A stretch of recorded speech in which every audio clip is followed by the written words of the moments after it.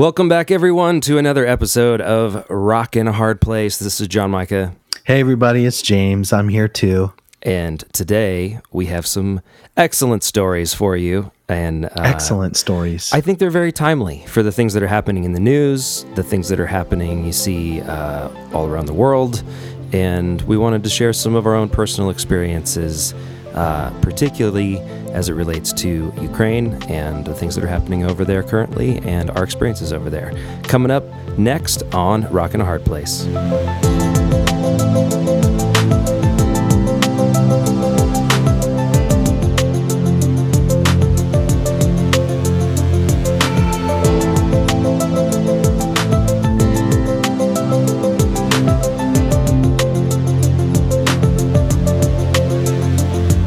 Yeah. Hello. Hi. How you doing today? I'm doing all right. Yeah. It is cold where I live right now. We have I bet it's really cold sweep. Yeah. Yeah. You know when the ski resorts don't open because it's too cold that it's that it's real cold outside. Too cold for skiing. Oh no. You know what's happening here is a typical Portland reaction to a little bit of snow. Schools are closed today. There was a dusting, if you will, of snow here in Oregon City where my family lives. But down like more in town last night, it snowed about a foot actually, like over by our church, for example. And we were actually going to do the first ever multi-church kind of worship night thing that was called Encounter, and we had to cancel it, unfortunately. But yeah, we got like a foot of snow in Portland last night and everything got shut down because, you know, we don't have snow plows. And then over here where we got a little bit of snow on the ground, they decided to shut down the schools for the day. Have the news station started calling it anything like Snowmageddon or anything or Snowpocalypse? We have white stuff on the ground. It's not rain. What do we do? It's Snowmageddon. Catastrophe. I don't know. I was just trying to freestyle another one. You should submit that to the news station. They'll probably Catastrophe. Because they've already used the other ones. They need a new one. Yeah, they do. They need to punch it up a little bit. But I mean, it's just, it's actually bright sunshine. Everything's melted off so far. I think, again, in town, like in Portland proper, it's like a lot more snow than we got. So yeah, who knows? It's probably a mess over there. Yeah. Well, speaking of current events, I just saw President Biden was recently in Ukraine. They did kind of a quick trip where they kind of tried to sneak him in, but then everyone found out that he was there. Yeah. I was like, oh, that's interesting. Yeah. But obviously there's a lot going on in Ukraine right now. There has been for the past year. It's been about a year since Russia started their offensive in Ukraine. And we actually know people who are over there and absolutely who've been dramatically affected by this war. And we have some history there. And so today we thought it would be a timely thing for us to just share a bit of our hearts as far as that country is concerned, a bit of our experiences from over there, and maybe give a perspective that is kind of unique, because I think that most people today, we get the lens of whatever media outlet we listen to or watch, and all of it is extremely slanted. And it's put into generally a political lens, honestly. Unfortunately.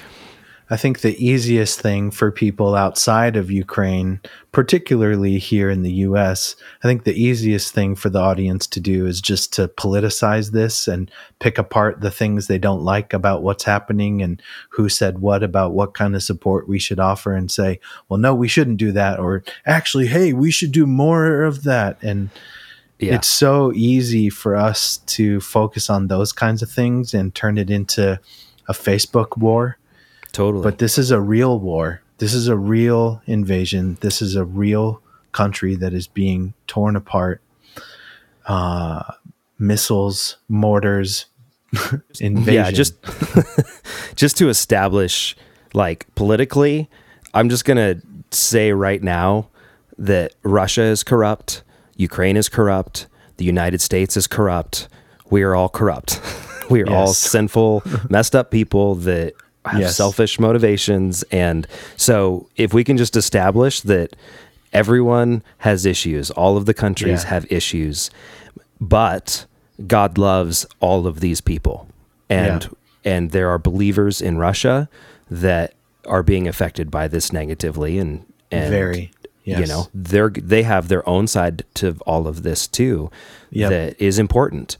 There are believers in Ukraine that are going through a completely different perspective and trials. And there are believers here in the U.S., some of our friends that we'll talk about here in a little bit, who are trying to help people that are over there and bring That's aid, right. and are really focused on the humanitarian side of things that are happening over there. And so just to establish that, I know, because we can get on all the political tangents and be like, well, so-and-so, this political leader from Ukraine, or this political leader from Russia, or this political leader in the United States said or did this. And yes, there's stuff on every level that stuff happens that isn't right. And we'll share a story even of our own experience in Ukraine of, I guess you could say, kind of corrupt government overreach. A close call. Yes.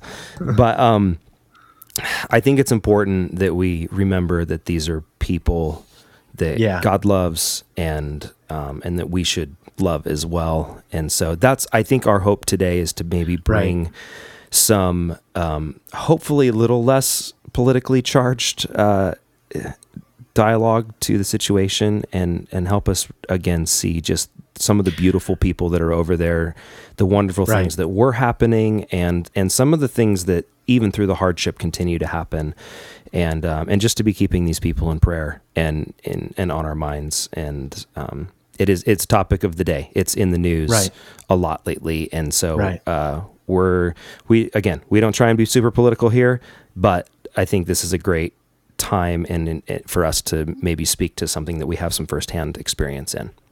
Right, exactly. Just to echo that, we're less interested in going over the political contents of what's happening right now, and really just sharing more personally what we saw, what we felt, what we witnessed, and the relationships that we've developed and maintained through the years after going to Ukraine in 2015 and 2016, the friendships and what these people are facing now. And some of the people we know that are there, boots on the ground, as it were, doing work on the front lines daily to try and help. So, we first went to Ukraine in 2015. I don't know if you remember kind of getting the invitation, John Micah, but I think at the time we were like, almost like didn't really know what to expect. And we were like, wow, we have fans there. I didn't know that people knew our music there. It came as a surprise to me. I don't know. Do you remember how you felt about it? Well, so, I mean, the first thing that's funny is, like most Americans, it was, in my mind, the Ukraine, right? Yeah, it had a on the front of it. And that region of the world was very heavily tied to the former Soviet Union. So, it was a former Soviet Union territory, which is why we so often refer to it as the Ukraine, because it was a territory in that system. Once we got there, they were quick to correct us and be like, "It's just Ukraine. It's not the Ukraine. We are a country. Like we are independent. Yeah, we are sovereign Ukraine. Country. Yep. Yeah, and we learned that was something that was still sort of a way of like putting them down from like the Russian, the former Soviet point of view of like, no, we still just call that area the Ukraine. And so people felt very strongly about it.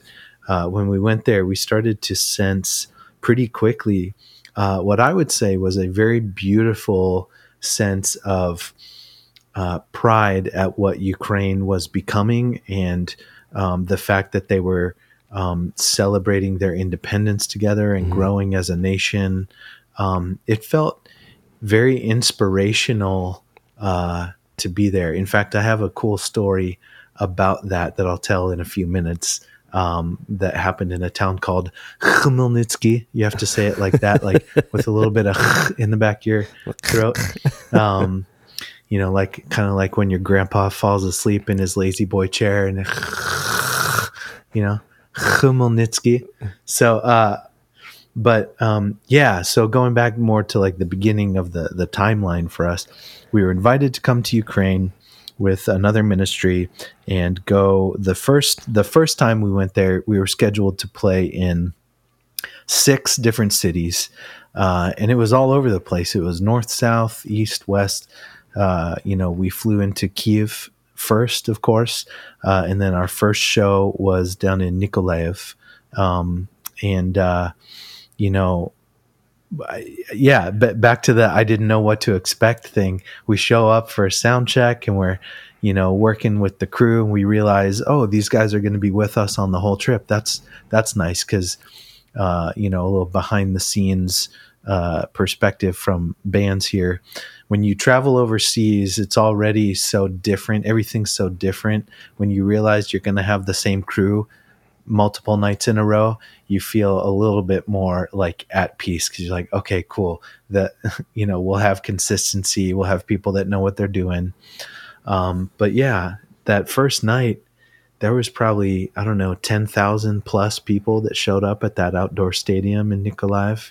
Yeah. And we were absolutely stunned. I mean, I really did not know what to expect when we got there, but man, what an energetic, passionate crowd. So eager to, hear the gospel and so eager to see what God had in store for their country as their churches were like really exploring, stepping out beyond Orthodox church and the more evangelical churches were kind of taking their place in like sharing the gospel and building a youth movement. And It was just really exciting to me and starting that very first night. Yeah. And just for a little perspective on the timing of this too, because this was 2015, it was almost exactly a year after the revolution took place in Kyiv in 2014. Yeah. And at Maidan Square. Yes. And so there was, I guess nationally, there was also kind of this, I would say, birthing of this kind of like independent ideology that I wasn't here in 1776, but I would imagine resembled a little bit of the American ethos of like, we're our own country, we want to do things our way. And because of that, America is like the best example of this. And so they really did look to Western culture and to America very fondly. And so as we came in as Americans... What do you mean in particular about like the U.S. being the best example of that? For a country to be birthed out of passion and zeal of the people. Yeah, and independence from what was formerly a world superpower. Yeah. The that USSR was controlling and oppressing. Yeah. Yeah, the USSR was a superpower. And so this was a small ragtag group of people now that have their own country, kind of, Right. That's what in the formations of the United States, it was England was a superpower, right? And the Revolutionary War was a bunch of ragtag farmers and people going, hey, we want to be our own thing. We want to be independent. We want to live our lives in freedom in our own way. And so that's right. I really felt like a similar thread, obviously hundreds of years apart in how it was happening. But I think that kind of camaraderie or similarity that they felt towards the American story made them made America and the United States just very appealing to them. They love our music. They love our movies. They love our clothing. And it was funny because there were like clothing companies over there that would just print English words. Random, English words on the t-shirt. And you're like, that t-shirt makes no sense, but they're like, but it's English. It's cool. Yeah, it's cool. Yeah. And because it's American. Doesn't it look American? And you're like, no, it makes no sense. But this is a perfect time to tell you that story that happened, actually, because this is exactly what I felt was happening. So Khmelnytsky was one of the cities we played early in the tour the first time we were there in 2015. I can't remember if it was second or third, but it was like one of the first few cities we played. And, I think we've mentioned this before. When we had Nate on, we were talking about how Ukrainians basically stay up all night long. And like after shows, we would always go to sauna and we would go sit in these, hotter than you can even imagine saunas. And they would whack us with oak branches and we would do cold plunges and then get back in the hot sauna. But it was so funny whenever we would go play a show, and then the concert was over and everything was packed up.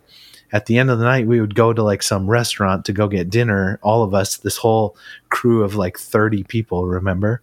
Yeah. So in Khmelnytsky, we were in this restaurant after the show that night, and I was sitting across from the table. I was sitting across from Sasha, Ukrainian businessman Sasha. So for our listeners, you don't know this guy, but he's quite a character. Very, very funny. He spoke very little English, but was probably one of the funniest people we've ever met, and is actually like an actor there in Ukraine. He had been in like shows and commercials and movies and stuff. The little bit of English that he had, he used to the fullest to be funny. Which is really hard in different languages to be funny, and he accomplished it. He's great. He's so much fun. That's right. And Sasha, by the way, his name's Alexander Simochev. And most of the dudes we've known that are named Alexander, they go by Sasha. So I feel like everyone's either Sasha or Pasha or something like that there. So anyway, I was sitting across from Sasha, and he looks at me and he basically said, like, James, I noticed you sing tonight. And I was like, yeah, a little bit. I sing backup vocals when we're playing. And he's like, you sing for us now. And I was like, no. He's like, come on, you sing for us now. And I was like, dude, we're sitting in a restaurant. Like, look around. We're just like, and we were at this big table, all of us, but there were other tables with other diners, other patrons at this restaurant, like sitting around. And he kept pestering me. He's like, sing for us. And so I don't know why this was the first song that popped into my head, but I put my hand over my heart and I stood up and I started singing the Star Spangled Banner. And I got like a couple lines into it, and then Sasha stood up and he started singing Glory to Ukraine, the Ukraine national anthem. He started singing that really loudly. And then, some of the other guys in our group stood up and started singing with him too. And then like one by one, the people in the restaurant all stood and started singing this song. And so I just sat down and watched these people, and I had a big smile on my face, just thinking like, man, this is such a cool moment I'm witnessing. I felt honored actually to witness such a special moment of like, these people have this like passion bubbling, underneath the surface at all times. And it just burst forth. And in this moment, they all felt united enough to like sing, their national anthem and celebrate. Total strangers. Sitting at other tables. And I remember thinking, we're singing the national anthem. Let's all stand up and sing it as loud as we can. It was so loud. Everyone was just belting it out. Yeah. And I remember thinking, man, this must have been what it was like so long ago during the birth of America. Just people that were so excited to share this passion together that they had to stand and sing, And it was just a really cool moment. I'll remember that forever. And I would say as Americans there too, during this time, like in our lifetime, I was born in 1980, And I remember in the 80s, this sense of, even in our public schools and things like that, this kind of American pride. You stand for the flag, hand over your heart, recite the Pledge of Allegiance. Like, there was a lot of kind of national pride things that were instilled in our schools and in our culture. In the last decade, like, a lot of that has been removed and been controversy, and, you know, so it's been replaced with this like cynicism and And so in a way, to see kind of that pure national like pride was really endearing, and kind of like, man, like this is kind of cool. Remember when America used to kind of be that way? Like where if somebody stood up and started singing the national anthem, you're like, yeah, that's our national anthem, you know? And, because I mean, you and I have both seen people here in our own home country that are like kind of absurdly nationalistic, and I think that that's really silly too. But I do love this country, and I do love, you know, it's a grand old flag. I mean, I love the United States. I love. You know, we were talking about before we started recording how when I grew up in Ridgefield, Connecticut, speaking of the Revolutionary War, one of the major battles, the Battle of Ridgefield, was fought there. And I grew up in a little town right outside of New York City that would like frequently do big parades and like Revolutionary War reenactments. And there was buildings in my town that still had like cannonballs stuck in the side of the building that were from that battle between the British and, you know, the militia groups. And like, I love it. You know, I love how diverse and how beautiful our country is geographically. I love how diverse and beautiful our country is culturally. And, you know, we really are a safe place among the, you know, the countries of the world for anybody and everybody can come here and be free. And that's hard for some people. Yes, that's true. But like, I think that there's a lot to be proud of, and we have gotten to travel around the world and see the impact that the United States has made, for better or worse. You know, I'm not like, you know, I haven't just like totally drank the Kool-Aid. I know that we've put our foot in it in some places and been a problem. But there was something beautiful about watching our Ukrainian friends celebrate this moment in this little restaurant and thinking to myself, you know, back in the 1700s, you know, in some pub in New Hampshire or Massachusetts, there was probably a group of people that stood to their feet and sang this song together. And I was like, this is so cool to watch this, you know? Yeah. And if you feel like you've never seen that before, there's always the rodeo. It still happens there. I feel like. Yeah, you're dude. like, you go, what are you guys talking about? This kind of national pride, everyone stand up singing. It happens at rodeos still. You get some of the good old vibes at the rodeo. So go. Yeah. I encourage you, go to a rodeo and you'll get those warm American feelings. Support your local cowboy. But anyways, coming back to Ukraine, I think that like kind of similarity, they loved Americans. Like as soon as people found out we were from America and that we were an American rock band, we not only were we Americans, but we brought like the kind of music that America is known for, in just a very loud, kind of brash sort of way. That's so against the culture that they had come out of in communism.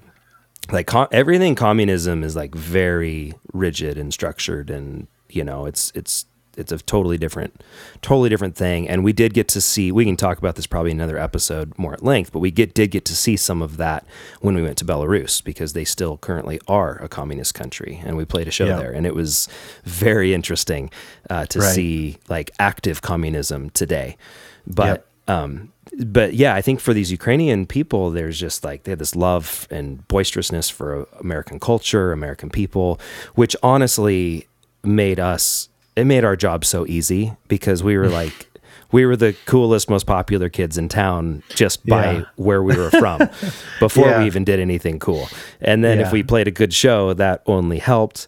But what was really cool for us, I think, was it made it so easy then to speak to them and they would listen to everything that we had to say. Right. And True. so sharing the gospel and sharing our faith openly was, again, kind of countercultural there based on their history and not something that they were used to seeing on a daily basis. And so these large scale events, 10,000 people in a soccer stadium with a big American rock and roll concert and people talking about their faith, sharing their faith, was kind of unheard of or just unrivaled, right? Like this kind of stuff didn't happen there. Right. And it's not a super wealthy country too. So to have Right. really good production and really big shows, it takes money to do that. And so Right. we were there, as a part of as part of an outreach, and with, Pulse, was part of that. And we were able to partner with those guys and really make this happen.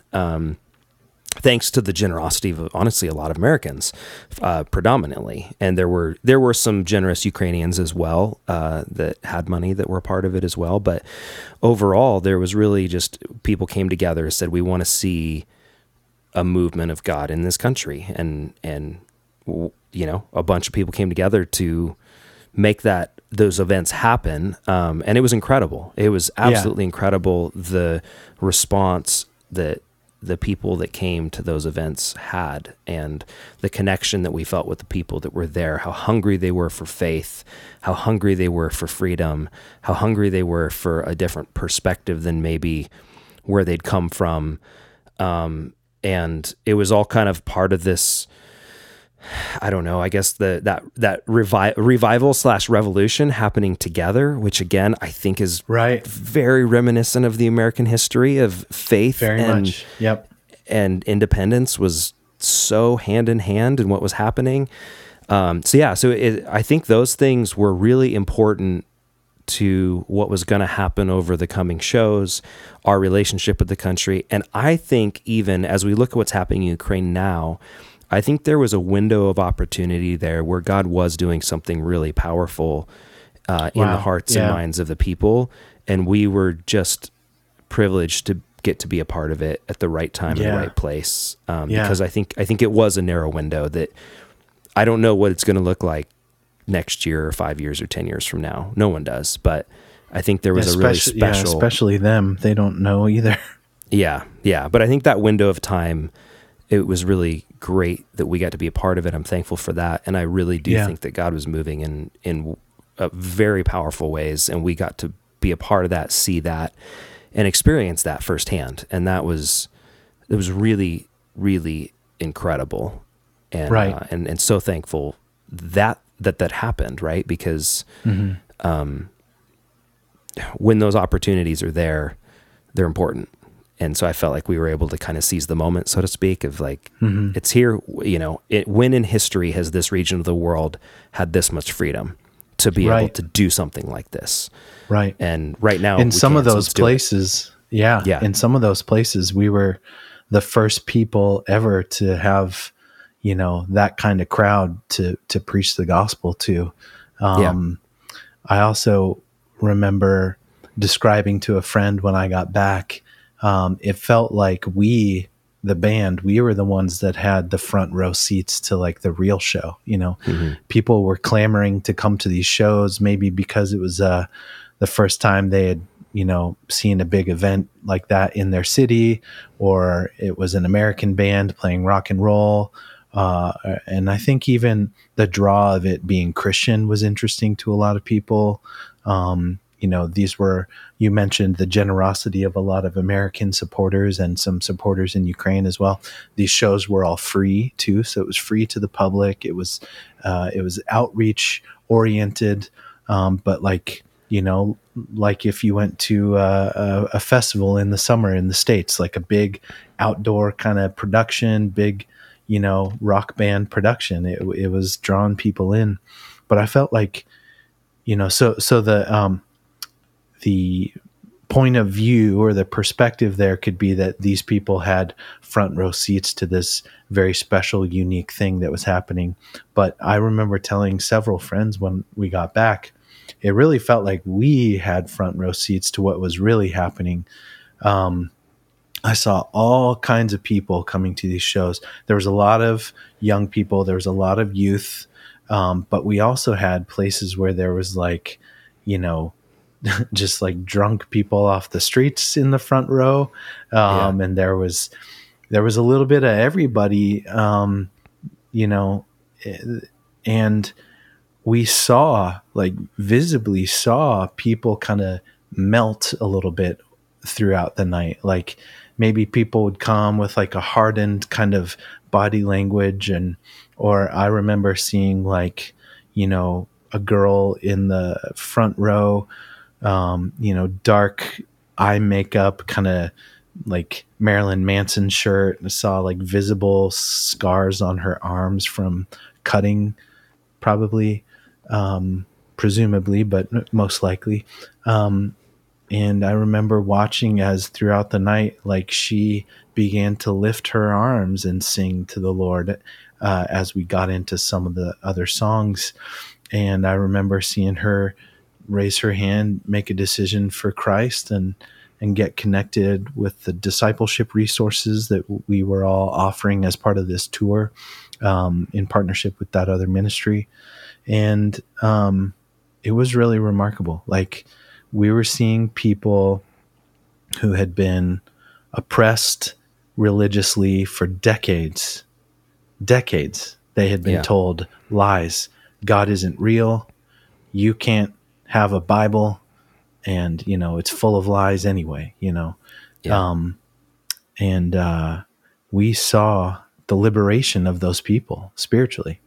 Yeah. And then even the spiritual components that were in place back then were still very state controlled. The Orthodox Church had a lot of, it had been infiltrated by a lot of state run people. And they found that was actually a better way to control people was through religion as well. And so, you know, there was stories of basically, you know, like, what was the Secret Service type of undercover people being priests and things like that. So they would have access to people, you know, and under the USSR. And so, yeah, so I think especially for young people, there was even a distrust of traditional religious organizations and things like that too, right? Because there's this history. It's very complicated of the state using religion as well, and, you know, there was a lot there going on. And so to have kind of this unbridled, just, we can say whatever we want, was like a different concept. Here in America, we're like First Amendment. That's like, we say whatever we want, whenever we want, pretty much, like, just even when we shouldn't. But I think that was their religious background, their religious perspective, and maybe even wounds for some people was pretty complex. And so to have kind of this whole new way of looking at it, where they could discover it for themselves on their own terms, and maybe directly with God, not through priests and not through other people, not filtered through all of these other things, I think was kind of a new concept. And to see it carried out, and I think that's what we got to see a bit, was people going, wow, I can experience God firsthand. And this is new, and I can do it openly and freely right now in the center of the city. And there were people that told us in a few of the cities that likely, we don't know this for certain, but likely this was the first time the gospel had ever been openly shared in the city center. Like, it had, you know, they were not aware of ever happening before. Right. Which is pretty insane to get to be there, the first ones to ever do this, you know? And it was just absolutely incredible. And yet, at the same time, not to be naive, there were still political pressures happening all around us. And there was war happening on the eastern part of the country at this time. Back then, it was Russian separatists, who was not the country of Russia officially, but largely reported to be supported by financially and with weapons and things like that by Russia. And they, you know, spray paint out the logos or whatever. And so it was kind of this ragtag group of separatists that were causing problems on the eastern border. There were Ukrainian soldiers that were, soldiers for their country that were trying to hold the lines over there and keep these separatists from overrunning the cities. And then even internally in the capital, there was kind of this battle of what are we? Are we, how much is faith going to be involved in our government? And like I said, there was some complex history there with the Russian Orthodox Church being very political. And we saw that still in some of the towns we were in, where the priests had a lot of power with the mayors and with the political leaders, and they were kind of all in cahoots together as far as like running the town. And so there was some complexities there. And so there was also a sect that was like similar to America, in that like we want to keep government and religion separate. What does that look like? And so you had a lot of complex things because this was still being birthed, right? Like people are figuring out what they are and who they are. And that was challenging for us a few times too, because like when we were in Kyiv, of what are if we're doing things that are endorsed by the government or by the state or signed off on by them, what does that look like? And, how do we get some of these things done where we can get permits as well? And, there was some hoops to jump through that were tricky because of the dynamics. And I wasn't a part of all of we had negotiations. We had some local Ukrainian team people take care of some of that, but I'm pretty sure there may have been some underhanded things that happen in order to get the permits. Money maybe, I don't know. Yeah. Like there was some stuff, some stories, some things you're like, okay, what did it actually take to get us here? I don't actually want to know. Yeah. But it was challenging. And I remember when we played in Kyiv, we had the opportunity, we got invited to play as it was a government sponsored festival event. Do you remember what I'm talking about? It was basically like the, I think in the translation of what the name of that holiday would be is like Kiev City Celebration. Like it was like a historical date of independence for the city of Kyiv. It was like this national celebration day.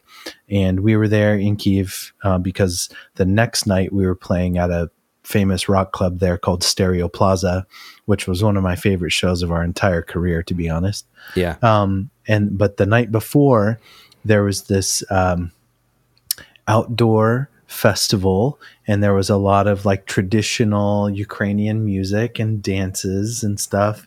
And somehow, through some of the connections of those people that were like directors on our tour, we got to perform on stage at this Kyiv City celebration night.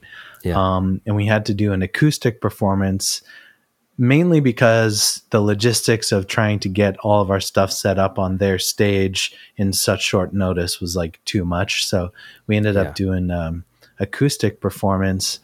And I remember we were told like, don't preach tonight. Don't preach the gospel.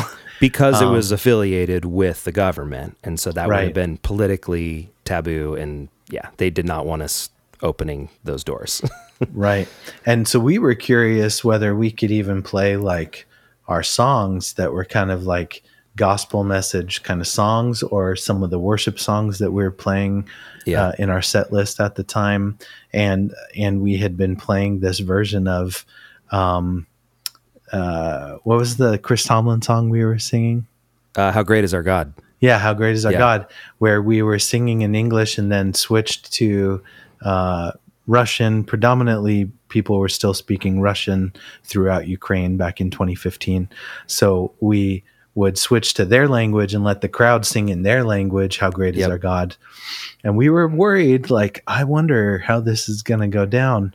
But something pretty funny happened while we were on stage. Do you remember how we got away with everything? Yeah. Well, and I remember there being some discussions of like, they were not messing around, and they're like, we will arrest you. Like, if you don't do what we say. So there was like some pretty harsh, like, do what we say, or it's not, like, we're going to put you in jail. Like, it was that level of, we're not messing around. And so, we did play, I think we played our song In Jesus' Name, which is basically gospel message very overt.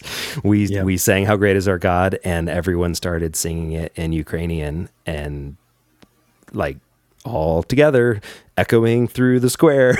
How great is our God? We're like, they're singing it. We started it, but they're singing it.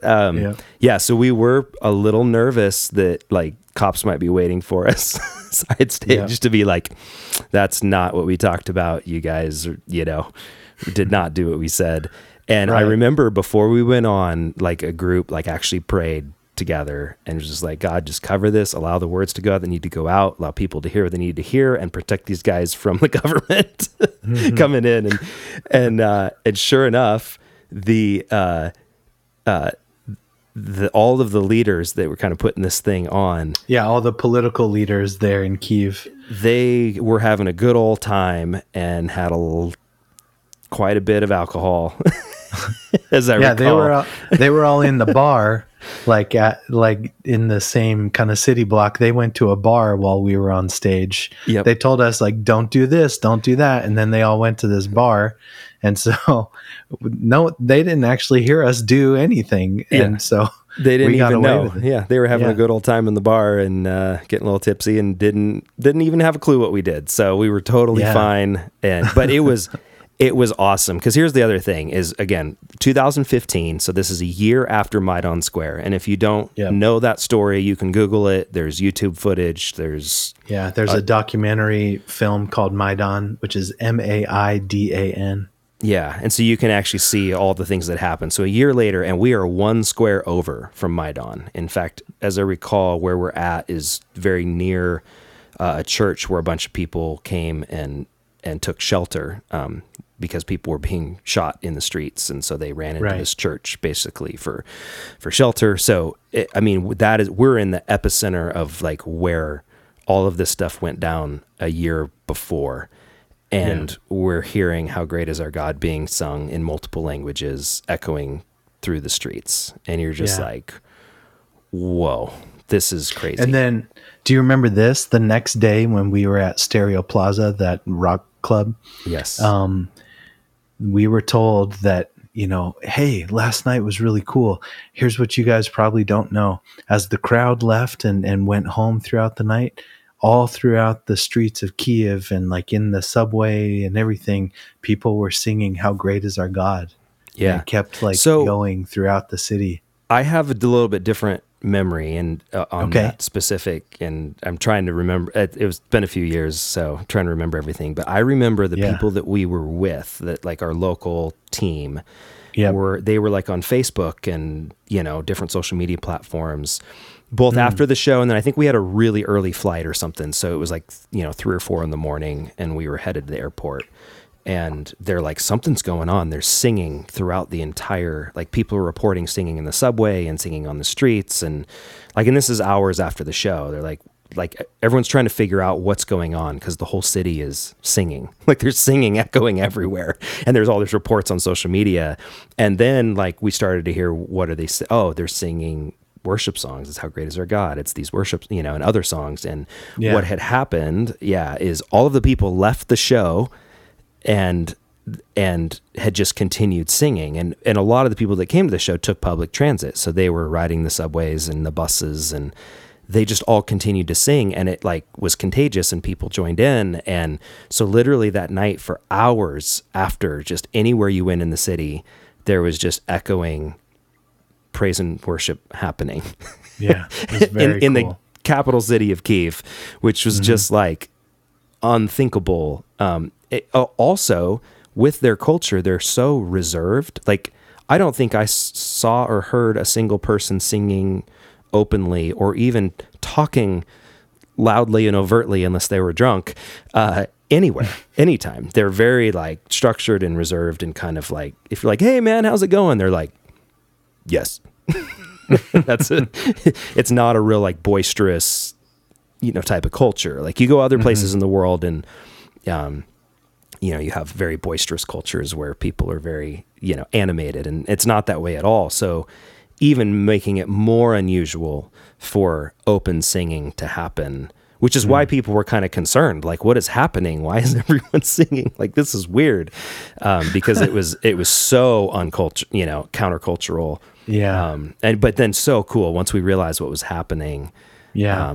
And then again, to realize, like, oh my gosh, like, we got to be a small part of that. And, just the fact that we got to be on stage where all these people came together, and I feel like they were so empowered and energized, because I think believers didn't get together like that in large groups like that. And so you had thousands of people come together, and it makes me think of, like, the Old Testament story of, I think it was Elijah, that was like, there's nobody else. It's just me. I'm the only one, Yeah. And when in reality, there were other people that still believed in God. And I think in this case, you bring them all and put them in a room together, and then openly praise and worship and talk about it and just get everybody all pumped up. And then they leave and they're like, that was incredible. And that energy and all of that carried with them as they left that place. And I really believe that God was moving in kind of a major revival way through that. And I think it wasn't, I think that continued. The stories we heard from the days after and the weeks after was that there was a continued movement in the local churches and in the local youth groups and in the local areas of people that were really emboldened in their faith, and it just continued to carry on what had been started, on those single evenings of just these big events. And it was, gosh, so cool. And our friend who is one of the pastors over in the town called Melitopol over in the east, Zhiny Voigt, great guy, great speaker, really connects with the youth, very passionate about, seeing a movement of the Holy Spirit. They started to put together their own youth conferences that were like nationwide, like churches gathering together and having these youth conferences. And it was just a really remarkable first trip there in 2015. And as soon as we got back, we were kind of still, buzzing with all of the energy and excitement of what we had just experienced. So we basically started planning our return trip for 2016 right away. So in 2015, we played in 6 cities. And then the next year, go ahead. The Melitopol trip, that was the furthest we got east, wasn't it? Yes. Was that the show that was the closest to the eastern border? Correct. And I think before we talk about 2016, we got to talk about that church and defending their city, which was, because what was the term we had for that church? We jokingly. I don't remember actually. I remember several of us calling it the Sniper Church. Sniper Church. And I don't remember if it was the church we played at or one of the neighboring churches, but as I recall, the story was the Russian separatists were coming into town. Mm-hmm. And were going to overrun the city. It looked like they were going to lose the city, which, again, keep in mind, this is a ragtag group of ungoverned soldiers that are unattached to any government entity, and generally it was a lot of bad things when those people came into town. And so people are defending their homes, their families, their livelihood, their jobs, their businesses. And so the people, and again, this is so reminds me of like early America, the people of the city took up arms to defend their city, and a bunch of people in the church, the church was positioned on the edge of the city, with a clear line of sight to where the enemy soldiers were coming into the city. So they took up sniper positions on the roof of the church and basically started taking out guys that were coming across to come into the city, and it was instrumental in holding the city because anybody that crossed that space wouldn't make it, and so it kept them from advancing, and they basically, because of the sniper position on the top of their church, defended and held the city from those separatist soldiers coming in and overrunning the entire city, which was just like, that's like crazy to think about. And then to think about, what would you do if that was your city, and your church? Holy smokes. But that was a real thing that had happened like a year or two prior. That they were telling us that this, and I was like, you guys are pretty bad to the bone. Holy smokes. It was just nuts.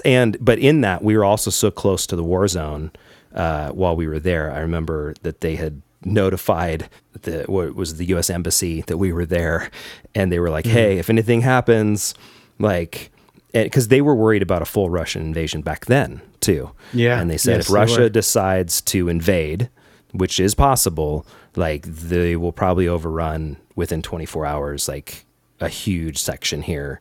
Like we'll have to, so they actually like putting together a plan to get us out of there if like anything happened.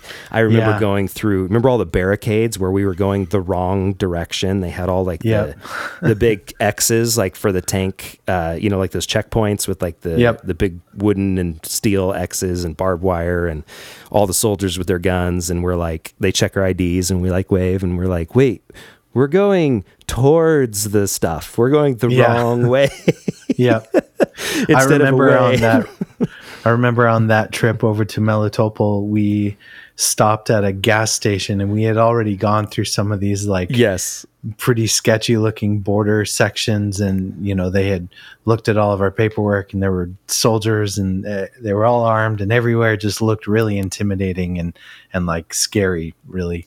And we pulled over at a gas station and we were all like kind of stepping out of the van and the vehicle, stretching our legs and stuff. And some car on the road like backfired and everyone like ducked. Oh man, whoa.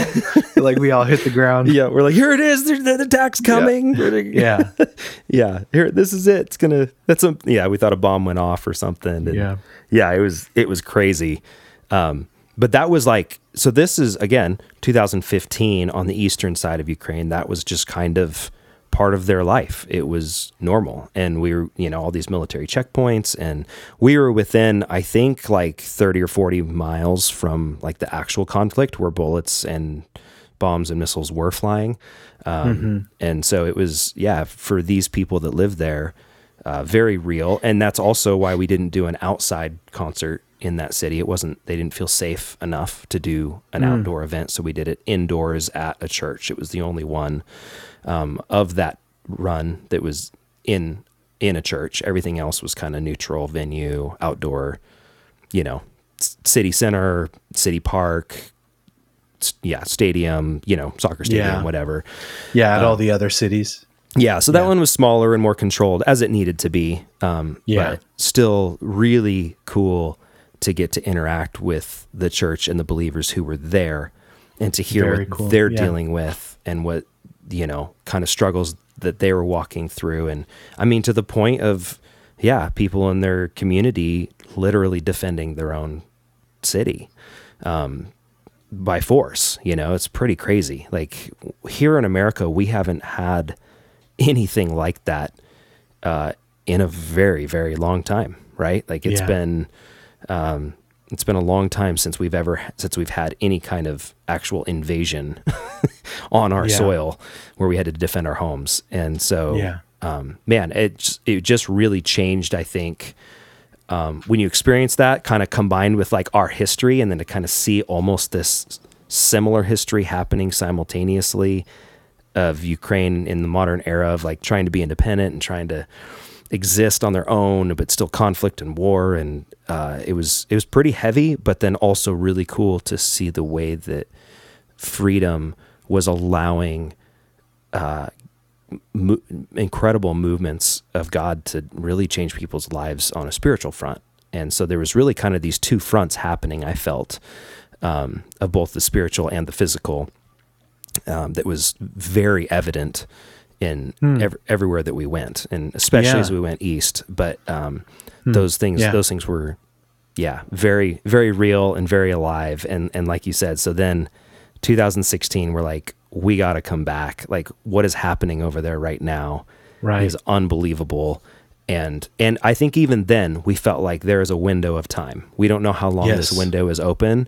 And so there is a sense of urgency right now. That is really important.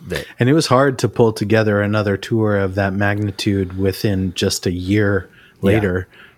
But I remember us having that conversation a lot about like the window of time conversation. It just seems like the Lord is really providing this opportunity right now. And so we got to do it now. And so, in 2015, we played in 6 different cities. We played twice in Kyiv, but 6 different cities. We were in, Nikolaev, Kyiv, Odessa, Dnipropetrovsk, Melitopol, Khmelnytsky, and then in 2016 we played in a bunch of other cities. We played in some of those same towns again, but we played in, I think, like 13 cities in 2016. We played in a few other countries too. That's when we got the opportunity to play in Belarus. We also went to Hungary and played in Budapest, and we played in like Austria and a few other places. Czech Republic was Czech Republic. That's right. In that town called Stettin. Yeah. And, man, but the second tour we did in Ukraine in 2016. So the first one blew us away because we got to experience with almost no frame of reference beforehand. Like I said, I didn't know what to expect, but we got to experience this like massive movement of God. And everywhere we went, there was like 10,000 people at these like venues, these stadiums and stuff. And then when we came back in 2016, I mean, some of these crowds were like 20,000, 25,000, nearly 30,000 in that town called Kryvyi Rih in Ukraine. Mm-hmm. It was insane, man. And that was also just another time where we just saw God's Spirit poured out upon a people who were hungry to know him. I felt like it was so, these people had been fighting for so long for their identity and their freedom, that when we really got to convey that message of like freedom in Christ, identity through, the Spirit of God coming upon you, setting you free from your sins, experiencing forgiveness for the first time in your life, walking in that new covenant with Jesus. I felt like people were so open to that message, and it was like really, really encouraging. I would say in the States, when we do sort of evangelistic kind of outreach events that we have done more in the past, we would typically see, I'm just estimating, but we would typically see like 20% or less of the crowd really make decisions for Christ. But there in Ukraine, I mean, it was like 45% of the crowd most nights. Yeah. Thousands and thousands of people choosing faith in Jesus every night. And it was, we got to go to a bunch of new places and continue to just see the beautiful heart of these people who, you said culturally are pretty stoic and pretty like, kind of not very emotive and stuff. But I would say yes and no. There was sort of like this funny thing about Ukrainians, at least all the ones that we really spent a lot of time with, is like they are fun and silly and happy and like very artistic. And I don't know. It's an interesting culture that we got to walk around in. I think we went with the intention of like going there to serve and not to necessarily bring our Americanism with us and like make them do things our way, but really to just come and serve them. But, I think this brings up another interesting point to discuss as far as like global missions, but like, how do we who are Americans come to a place, and it's okay to be ourselves and be us, but how do we show up and not try to colonialize with our mission efforts, And so we had a really beautiful time of like celebrating stuff like that with the Ukrainian people, especially in 2016. I felt like everything was really clicking into place that year when we were there. What do you think about that? Yeah, I mean, that's one of the things that was so easy about doing what we were doing there during that time period was they wanted us to be ourselves. You know what I mean? They loved American culture. They loved what we did. That's what they wanted. So it wasn't, square peg through a round hole where we're like, you will be like Americans, Right. That we were what a lot of things they were already desiring from a cultural perspective, from even a government perspective. I think they were looking, towards America for kind of some ideas of how to set up their own country. And so I think that there was a lot that we brought that was very natural to that situation. So we could be ourselves, but at the same time, I think in what you're getting at here too, is we didn't really dive into, well, your church should look like this, or the structure of this needs to look like that. We just did our thing and said, here's what we have to offer. And they loved it, and it energized them.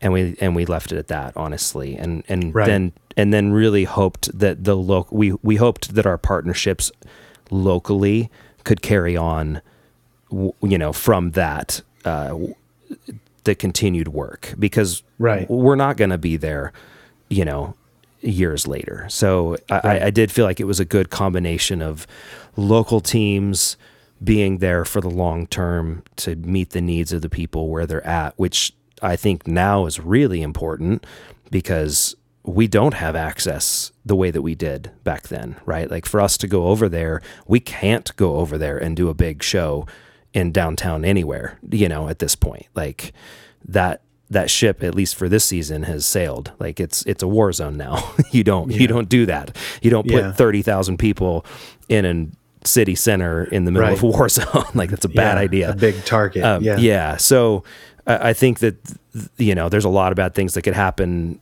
today if that were to be the case. So yeah, I think it was honestly, I think it was just the right thing at the right time. God was doing something, and we got to be a part of it, and it was really incredible. But that being said, there was resistance too that happened internally. Yeah, it was a lot of fun, but it wasn't easy. It was not. No. It was easy to proclaim the gospel and for people to hear it, because it was the right window of time, like we have said. And that's why that part was easy, because it was God. He had prepared, he had aligned all of these things to make them happen. It was the right period of time, but it was perilous sometimes. As we, this is probably, the least of our worries, but as we shared when Nate was on the podcast, travel throughout Ukraine is pretty hard, and I would imagine much harder now with the road systems. But we were, we had our lives threatened in a few of the different cities, and I'm sure you want to talk about this, but in a town over in the west called Vinica, we were almost put in jail, actually. Well, and that's what's so funny is on the east side was where like stuff was actually pretty gnarly, like as far as war happening. The west side was generally peaceful, but interestingly, I think that also emboldened some of the political leaders there to like try and have more control, because they take didn't advantage of people. They didn't have a war front that they were battling. They kind of had their nice peaceful little place, and they wanted to keep it under control and kind of keep it their deal. And one thing that's really different about the way that the government worked over there is that mayors of cities actually have a lot more power than mayors here in America. They control a lot more, and they have a lot more influence. They typically control the police usually. So there's not as many checks and balances, and some of the mayors that are known to be corrupt and have kind of this. I don't want to like totally paint an inappropriate picture, but it felt very like mafia style stuff. Like sometimes. Gotham City kind of. It just seemed that way, and I don't know. That was just my perception from some of the interactions we got from a few of the towns. Not all mayors some of them were great. They seemed great, right? Like, but totally specifically, most of the places, everything went just fine. To be totally honest. But specifically in this one city, and to kind of bring it back to kind of the interconnectedness of religion, the mayor and the Orthodox priests were very close in both their kind of governing of the city and kind of controlling the region, and they were very not happy about what we were doing, because it very much went against kind of the whole ethos of that Orthodox And I think way. that this is one of the cities where the skull t-shirts thing actually had kind of the news had worked its way over there and had become a problem. So I'll just tell our listeners real quick about this. So the first night we were in Ukraine in 2016, I woke up, I was really jet lagged, and woke up early that morning, and I decided to go for a run. I decided to go for a jog. First of all, I was the only person jogging in this town. Like, people don't jog there. So I was up early in the morning, and the other thing is, like, mostly old people are up at that point. So I go run, and it's the summertime, so it's like pretty warm out, and I'm wearing a cutoff Misfits t-shirt, so it's got the big skull logo on the front, and I'm covered in tattoos and stuff. And at the time I had like the kind of floppy platinum blonde Justin Bieber-y kind of hair, and I'm a lot taller than most of these people, so I must have looked like a freaking alien to these people. Like, what is that guy's problem? And I would go running by people, and I like making friends. So as I would run past people, I would go, hi. And, so obviously American. And then I smile and wave at them, and they're like, they just scowl back at me. Like, which is, again, culturally, they don't do that. They're not just like, right. Hey, what's up? Yeah. Hi. Yeah. So I go running by. And then when I got back from my run, I think I like took a selfie and posted it online. It was like, woke up early, super jet lagged, decided to go for a run. So I'm all sweaty and gross, but I'm so excited to be here, excited to play the show tonight, and hope to see you, And this picture got around. All of a sudden, people started to say like, oh, look at this satanic guy wearing this skull t-shirt. Yeah. And we started to have people like from the Orthodoxy like start to boycott our shows because the skull t-shirt. And all of a sudden we realized that this was going to be a problem. And so I asked our tour director to like get someone to take me to the local mall, because I realized like all of my shirts had skulls on them. And it's just like, in the United States, you could see a baby bib with skulls on it, or like here it's not a big deal. Like my grandma has a scarf with like skulls on it and stuff. Like, like we don't think about it the same. It's not the same. It really is not. And I happen to like Metallica and whatever, like there's skulls on their shirts. So I was looking through my suitcase back in Ukraine, and I was like, all of my shirts have skulls on them. So I had them take me to the mall, because my perspective was, I came here to serve these people. I'm not just going to get in an argument with everyone and be like, well, it's just a difference of culture. You should just do things our way and you should be okay with it. I was like, no, I came here to serve. I don't want to be a distraction. I don't want to give people some ridiculous reason to boycott our show and therefore, push people away from the opportunity to hear the gospel. So I was like, take me to the mall. I will literally buy 20 new shirts that are blank. Like, just blank, take me to the mall. Everything goes black. And that's what I did. I just bought like basically a whole new wardrobe there so that we could do this. But I think that was one of the factors of why the people in Vinica were like, we're not okay with this. And to them, I think the skull was much more of a symbol, the way we would think of like a pentagram or something like that, right? Like I think I guess, yeah. I still don't totally get it. I kind of get it, but like, I guess. Yeah. So it was, to us, it seemed like unwarranted attention, that it was more than it deserved, because it wasn't a big deal. But to some people, it was a big deal. So sure, we're in Vinica, and we basically get told through representatives of the mayor and his people that you're not to preach the gospel, you're not to talk about your faith, you're not to do all these things. And the Orthodox priests were like, people need to come to us for spiritual stuff. You guys aren't allowed to do any of this. And if you do, we are going to put you in jail. Yeah. And the thing was we knew that we weren't breaking any laws.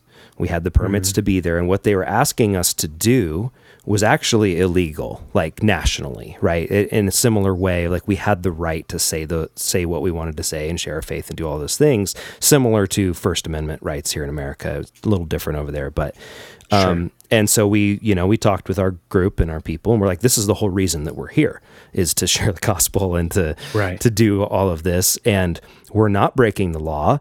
And we conferred, with our group to make sure that that was the case, and that we weren't doing something that we weren't supposed to be doing. And so like, no, you have the right to. These guys just kind of control this town, and so my understanding was under their current law, you could detain anyone for up to 3 days while you proved whether or not the reason you arrested them was right. They should right. be prosecuted. Yeah. So in theory, they could arrest us for up to 3 days with no consequence to them for no reason, basically. Right. They could just put us in jail for 3 days to teach us a lesson, and there's nothing we could do about it legally because they have the right to do that. So our hunch is that that's what was probably going to happen, or what they were trying to make happen, is that they would have just arrest us, and then after 3 days, they'd have to let us go because they wouldn't have any charges that they could actually, pin us with. So that was kind of the concern. Interestingly, though, that show, and I don't know who set this up, but our security for that show was like a bunch of special forces dudes, and they full on were in like camo fatigues with like a burgundy beret. I mean, these guys looked bad to the bone. I mean, the whole time you're like, these are like the toughest military dudes. You do not mess with them. And they were like our security the whole time. We're like, we got you guys, we got your back. Like, and so it was funny because on one hand we had like this threat from the local government, and then we had like the most burly security of the entire time we were over there. We had like 20 Rambos surrounding us. I mean, they were a little bit smaller Rambos because everyone over there is a little bit smaller than us big Americans. But I don't think Sylvester Stallone's very big. That's true. But he's probably like 5'6". So anyways, I remember though, we got done with that show, and we just did what we always did, and tons of people responded to the gospel, and it was amazing and incredible.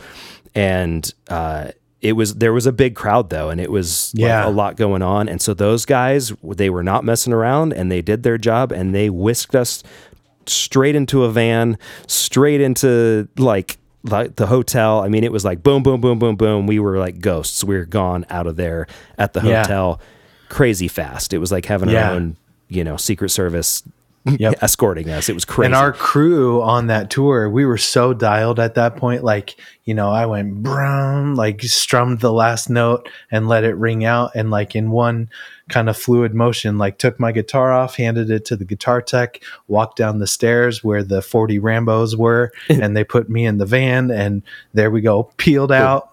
And we were gone, like while the sound system was still reverberating. Basically, we got whisked away because there really wasn't whisked away.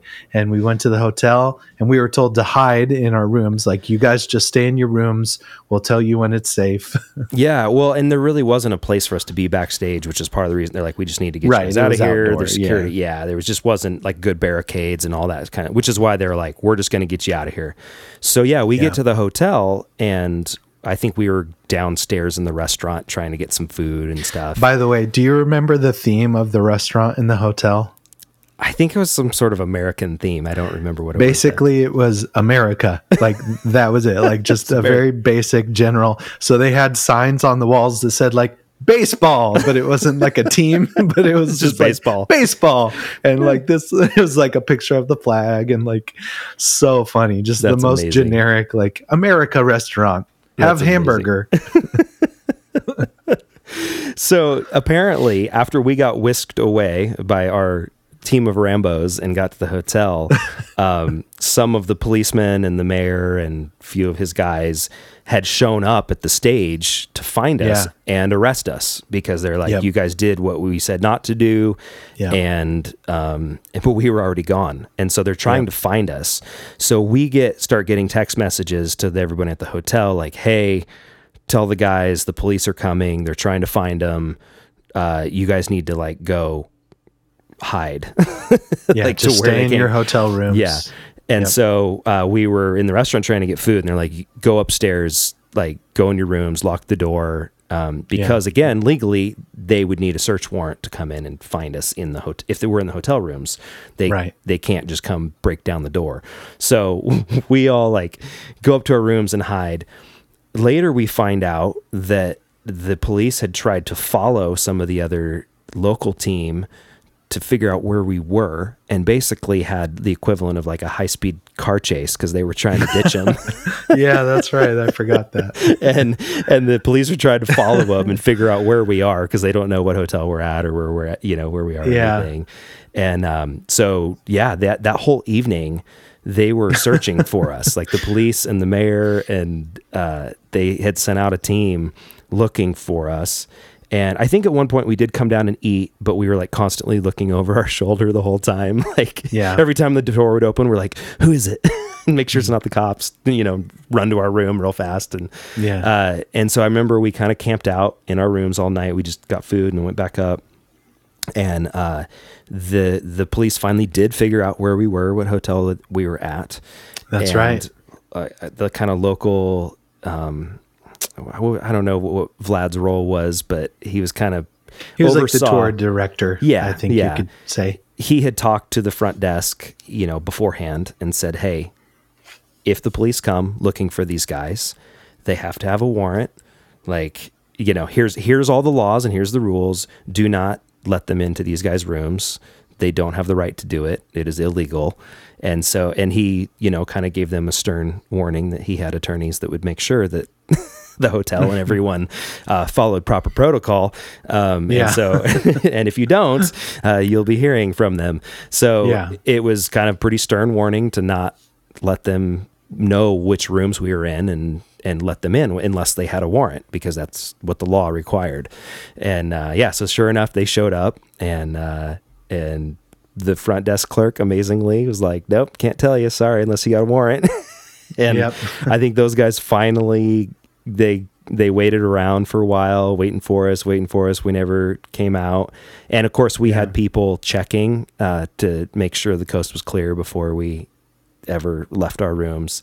And then the next day, after those guys had left, probably gone home to get some sleep or something for a little bit, we had a window of time that nobody was around. The bus was all fired up, ready to go. And we ran downstairs, hopped on the bus, and skipped town. And and once we were out of town, we were out of their jurisdiction. Like they couldn't come get us. Right. So we geographically, once we got out of the area, they wouldn't be able to come get us any longer. So so we were able I don't remember exactly where we went from there. It was another one of the western towns, so somewhere like Kamieniec Podilski or something like that, which was another really cool town. But once we got away from Vinica, we were pretty much in the clear until a few days later was the end of the trip, and we were like leaving the country, and we were all in the airport getting ready to go through customs, and we were like, I don't know, maybe they'll detain us here. So there was the mayor was so mad. He, as I recall, he had notified our group again and said that he was going to the equivalent of extradite. I don't know what that, but have basically an arrest warrant out for us at the border so that we wouldn't be allowed to leave the country. And again, Vlad was like, no, I have friends that are in the government. We'll make sure you guys are in the clear. That doesn't happen. But we had basically been threatened that they were going to try and arrest us if we tried to leave the country, and he was going to try and bring us back to his city. Were you the first one to go through? I sure was. And I remember quite well because everyone was like, who's going first? And I went first, and you guys were, all just like wide-eyed watching me, like, what's going to happen? Is he going to get arrested? And because if I would have got arrested, you guys probably would have hightailed it out of there and gone back with our group and figured out what was next, and I would have been sitting in jail. But why did we send you first? I probably was, because I'm dumb like that. I'm like, I'll do it. We should have been more strategic about it. Like, I ain't scared. So I remember being there, and what was funny was the guy took forever. Like, he was looking at my passport, typing stuff on the computer, and like seconds felt like minutes, and it just like, oh goodness, what is he reading like a whole thing about how he's about to arrest me? Yeah. We're all just He on looks pins up and at you. needles. Why are you sweating so bad, comrade? I was like, I'm about to get put in a border prison in Ukraine. This is gonna not be good. At least it would have been like the airport prison. Yeah. But he stamped my passport and off I went. We all went. Yeah. Then we I got think in he line. like made a grunting sound, like yeah. Yeah. Oh, That's really? that's about as much greeting as I got. And we made it out and didn't get arrested, but for sure, I think had we been out on the street or not gotten out of that venue so fast behind the stage, there's a good chance we would have ended up in a Ukrainian prison for preaching the gospel. And it was kind of crazy. I remember sitting in the room being like, wow, this is like what the early church went through. I mean, not as extreme, probably. I know some of them, their lives were on the line, but like, it was like, whoa, like this is actually like, we're in hiding right now to not go to jail for preaching the gospel. Like I didn't think I would ever say that, that being an American, that's usually not a problem for us. And so it was a pretty fascinating experience to walk through all that. But all that I don't know if this will sound weird, but it does sound weird. I was like oddly kind of excited about it. Yeah, I would agree. There was something about it that felt kind of cool. Yeah. Because you're like, other people this has happened to. Apostle Paul. Like, let me list some like big names off here. And again, not to the same extent. I understand. Yeah. Like, but it was kind of this like, whoa, we're experiencing this thing that we've read about, never thought we would ever experience. And for our faith, like, and honestly, we were in a comfy hotel. We were totally fine. We were well fed. Yeah. Like, it was the easiest that could have gone. Right. We had 40 Rambos. Yeah. We weren't all good. we weren't like in a storm drain hiding, right? Like in the freezing cold. It could have been crazy different. But, all that to say, it was quite the experience. But we got to see, I would say that was some of the firsthand, maybe like corruption we saw of power being abused in a city for control and gain, right? And we got to see some of the conflict between the different religious factions within the country, and we also got to see the freedom that legally we were allowed to share the gospel and the response that happened. We got to see some really cool things, and we spent almost a month on that trip in Ukraine, and we met many wonderful people. We saw every region of the country, and now many of the very venues that we went to and performed in are gone, like blown up, bombed out.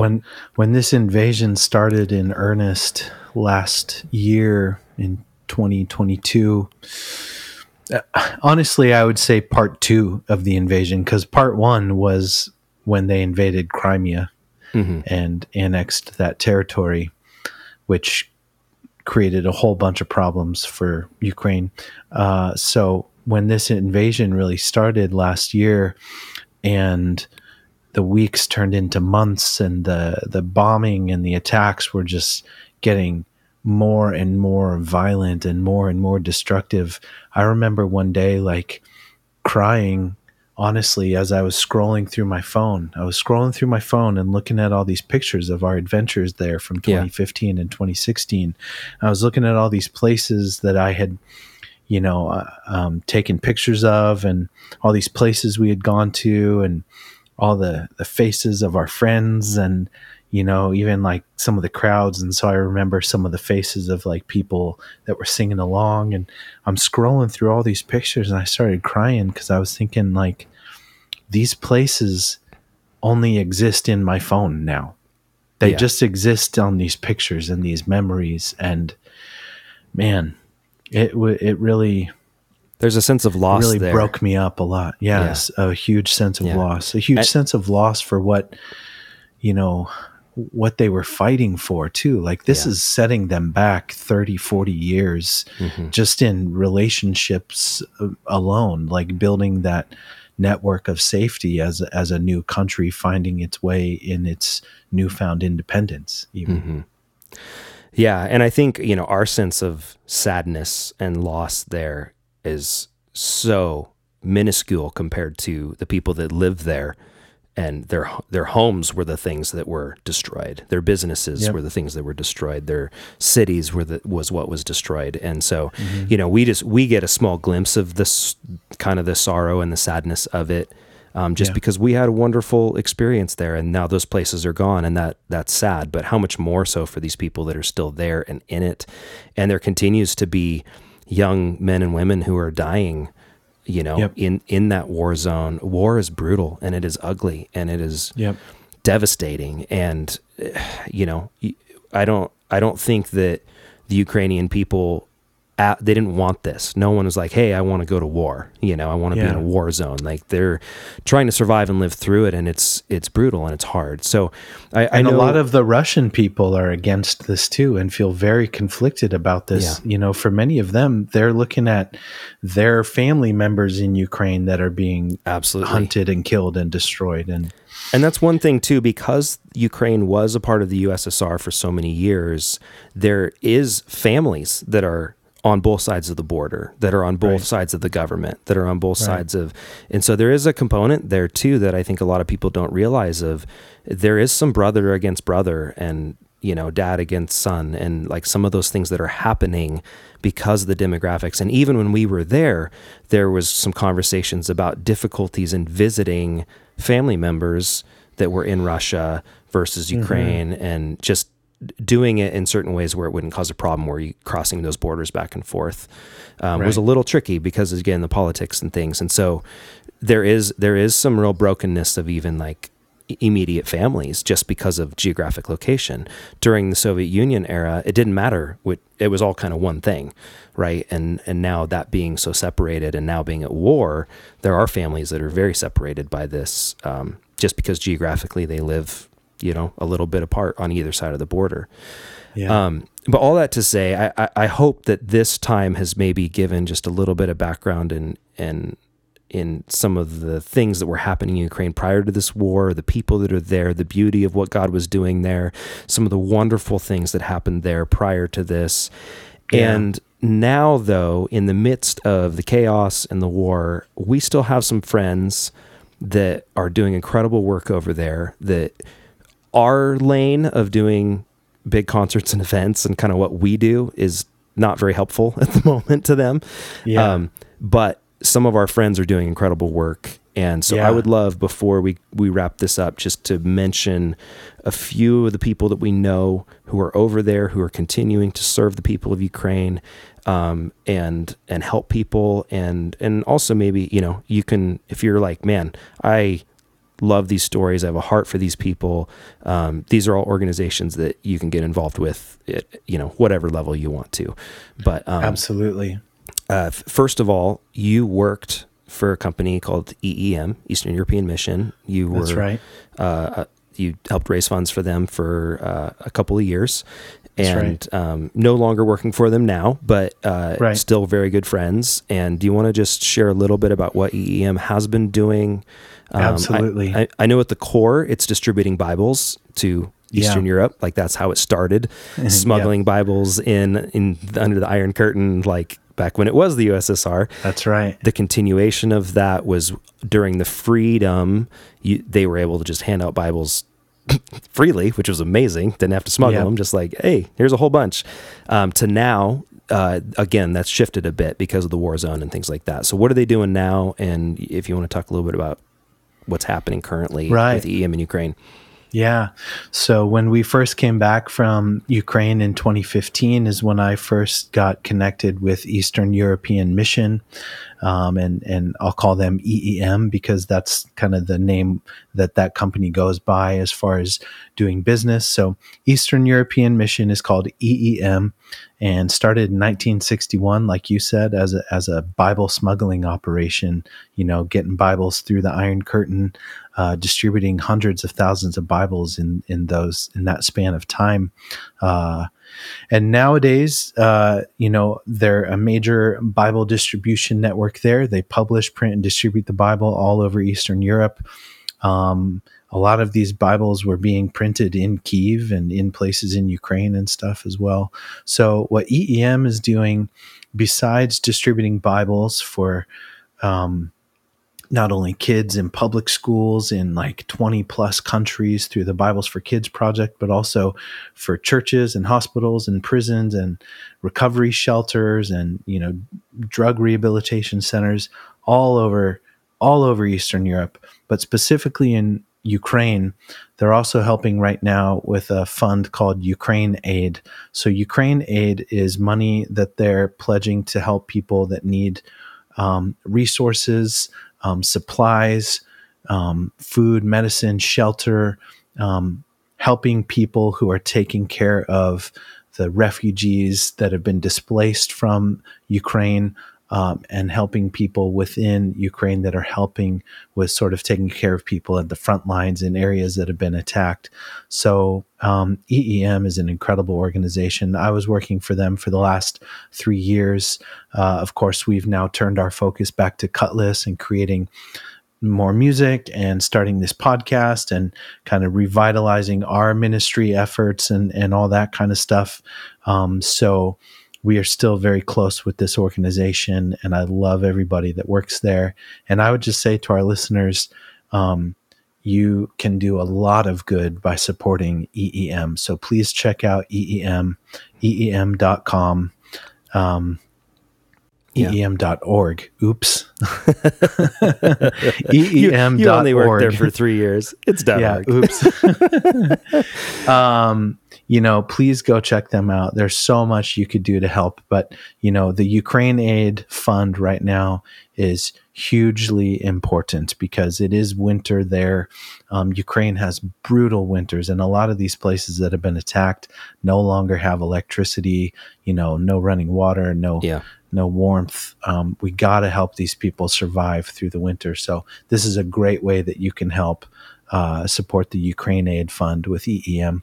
Yeah. And then, our other friends, Samaritan's Purse is doing a lot of work to help provide resources and a chain of, a supply chain coming in through places like Romania and Poland and getting supplies in to the country to help people at the front lines, bring in medicine and all that kind of stuff. A lot of food runs and a lot of supply runs to help people have the resources they need. Yeah. And just the other day, I connected our friend Edward Graham, of course, Franklin Graham's son, and Edward's helping with the Samaritan's Purse organization now. I connected Edward with one of my buddies here, Andy Ziesmer, who runs a really cool ministry called A Jesus Mission. So A Jesus Mission is a missionary support organization that has like 120 missionaries in different countries, pretty much all throughout Eastern Europe. So they had a ton of people in Ukraine. They have people in Hungary. They have people in Pristina, Kosovo. They had people in all these countries, right? And so they were helping to provide transportation of resources in across the border into Ukraine, up to the front lines to help their missionaries and other people that were kind of pinned down in those areas. And they've actually been like one of the main couriers for Samaritan's Purse of like transporting supplies in to these places that really need our help. So there's a lot of people doing a lot of things to try and help Ukraine, but these are 3 organizations that we know that are stewarding your gifts if you choose to donate and help and fund these projects to help the people of Ukraine. These are 3 organizations we know that are stewarding your gifts really well, really responsibly, and they are making big impact. There's a huge impact that takes place when you give people the physical gift of God's word in their language. That's EEM's primary function, but they're also helping people with the Ukraine Aid Fund. And then obviously there's a lot of work to be done to try and help provide people resources that they don't have access to right now because of the war, or getting people out to safety. So a lot of help. Yeah, you were just telling me earlier, Jesus Mission just got donated some armored ambulances, which is like a huge thing right now, because now they can transport people and supplies in armored vehicles to get people where they need to be if they need help, or supplies That's where right. they need help. So there's some cool things that are happening like that. That's very frontline work, helping the people of Ukraine. And like we said, we have a heart for Ukraine simply because we had the privilege and honor of being there for, a few weeks in a really special time. And we got to know the people a bit, and we love those people. And we know that a lot of those people are really hurting today. And so the whole point of this podcast of like, it's in the news, we're seeing it. There's debate on how much should America be supporting this war effort? What's our role? What should our politicians be doing? I'll let all the politicians figure that out. And I may have some thoughts on it, but that's not what we're here today to talk about. That's secondary to helping tell these stories about these really special people that we got to know, and letting you know that there's still a lot of people doing great work to try and help them right now. Absolutely. Yeah. So I hope you guys enjoyed these stories, and they're fun to relive and to, talk about and remember. Even as we were talking through some of these stories, it's always like, oh man, I forgot about that. Like these little bits and pieces. And man, what a special time it was for us to be over there. Also, I just want to say a thank you to the people that did support. We have a nonprofit evangelistic ministry that we started, I think, back in 2012, and there were a handful of people that helped support us to be able to go over there and do that back in 2016 and 2015. So I just want to again say thank you to the people that have generously donated to our ministry and given to that so that we could do that back during that window of opportunity. So super thankful for that. And then also just very grateful for the men and women who are over there right now, continuing to do the work that's needed today. And so I love how, regardless of our role, you may be stuck in an office today, looking out a window, wishing you could go outside and do something different, but you still have a role where you can make a difference in the world. And maybe that is supporting somebody else. Maybe you can't drive an armored ambulance in a war zone. There are other people who are doing that, and we can support those people.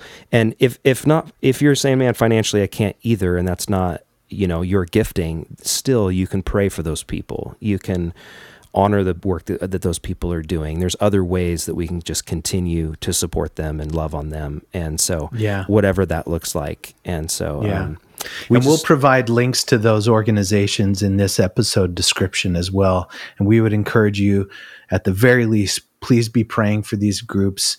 Please be praying for these organizations. And if you can support financially, those are 3 really great groups that are doing a lot of good work. And they are, like I said, they're stewarding their funds very well. So awesome. You would be a very effective giver if you supported them. Yeah. Well, thank you guys again for listening. And we hope you're enjoying this podcast. Also, there'll be some ways to continue to support this podcast in the future, and we'll be rolling those out as we get further along. If this is something big that's valuable news on to the you. way, that's right. Yeah, and we're excited about. News. So, thank you guys for listening, and to our friends in Ukraine, we love you guys. We're praying for you, and we know that it's a long road and a hard road, and we hope that you're not alone, and that we see you and we hear you, although we can't be there with you in person at this current time, but we love you guys, and to our friends in Russia too, that are maybe caught in between all of it. Like the body of Christ as a whole, I think we need to remember that the church is scattered throughout the whole world. It is believers in every country, in every language, and we are family. And I believe that the body of Christ was meant to work together to help one another. And I think that's what we see in the early church in Acts, was that they just rallied together for the needs of what people needed. Like, hey, this is what we need to survive. This is what the church needs in this era, in this season. And we see that happening to certain degrees right now globally. And I think that's awesome. And so, we encourage you guys to get involved. And again, thanks for listening to the podcast. We hope today was informative and enjoyable for you. And we'd encourage you to get involved if you can. And if not, just be praying for those people. That's still part of what we do for our brothers and sisters in the faith. And so thanks again for listening. We will be back in a couple weeks with another episode. Make sure you tune in, and lots more to come. Excited about it. See ya.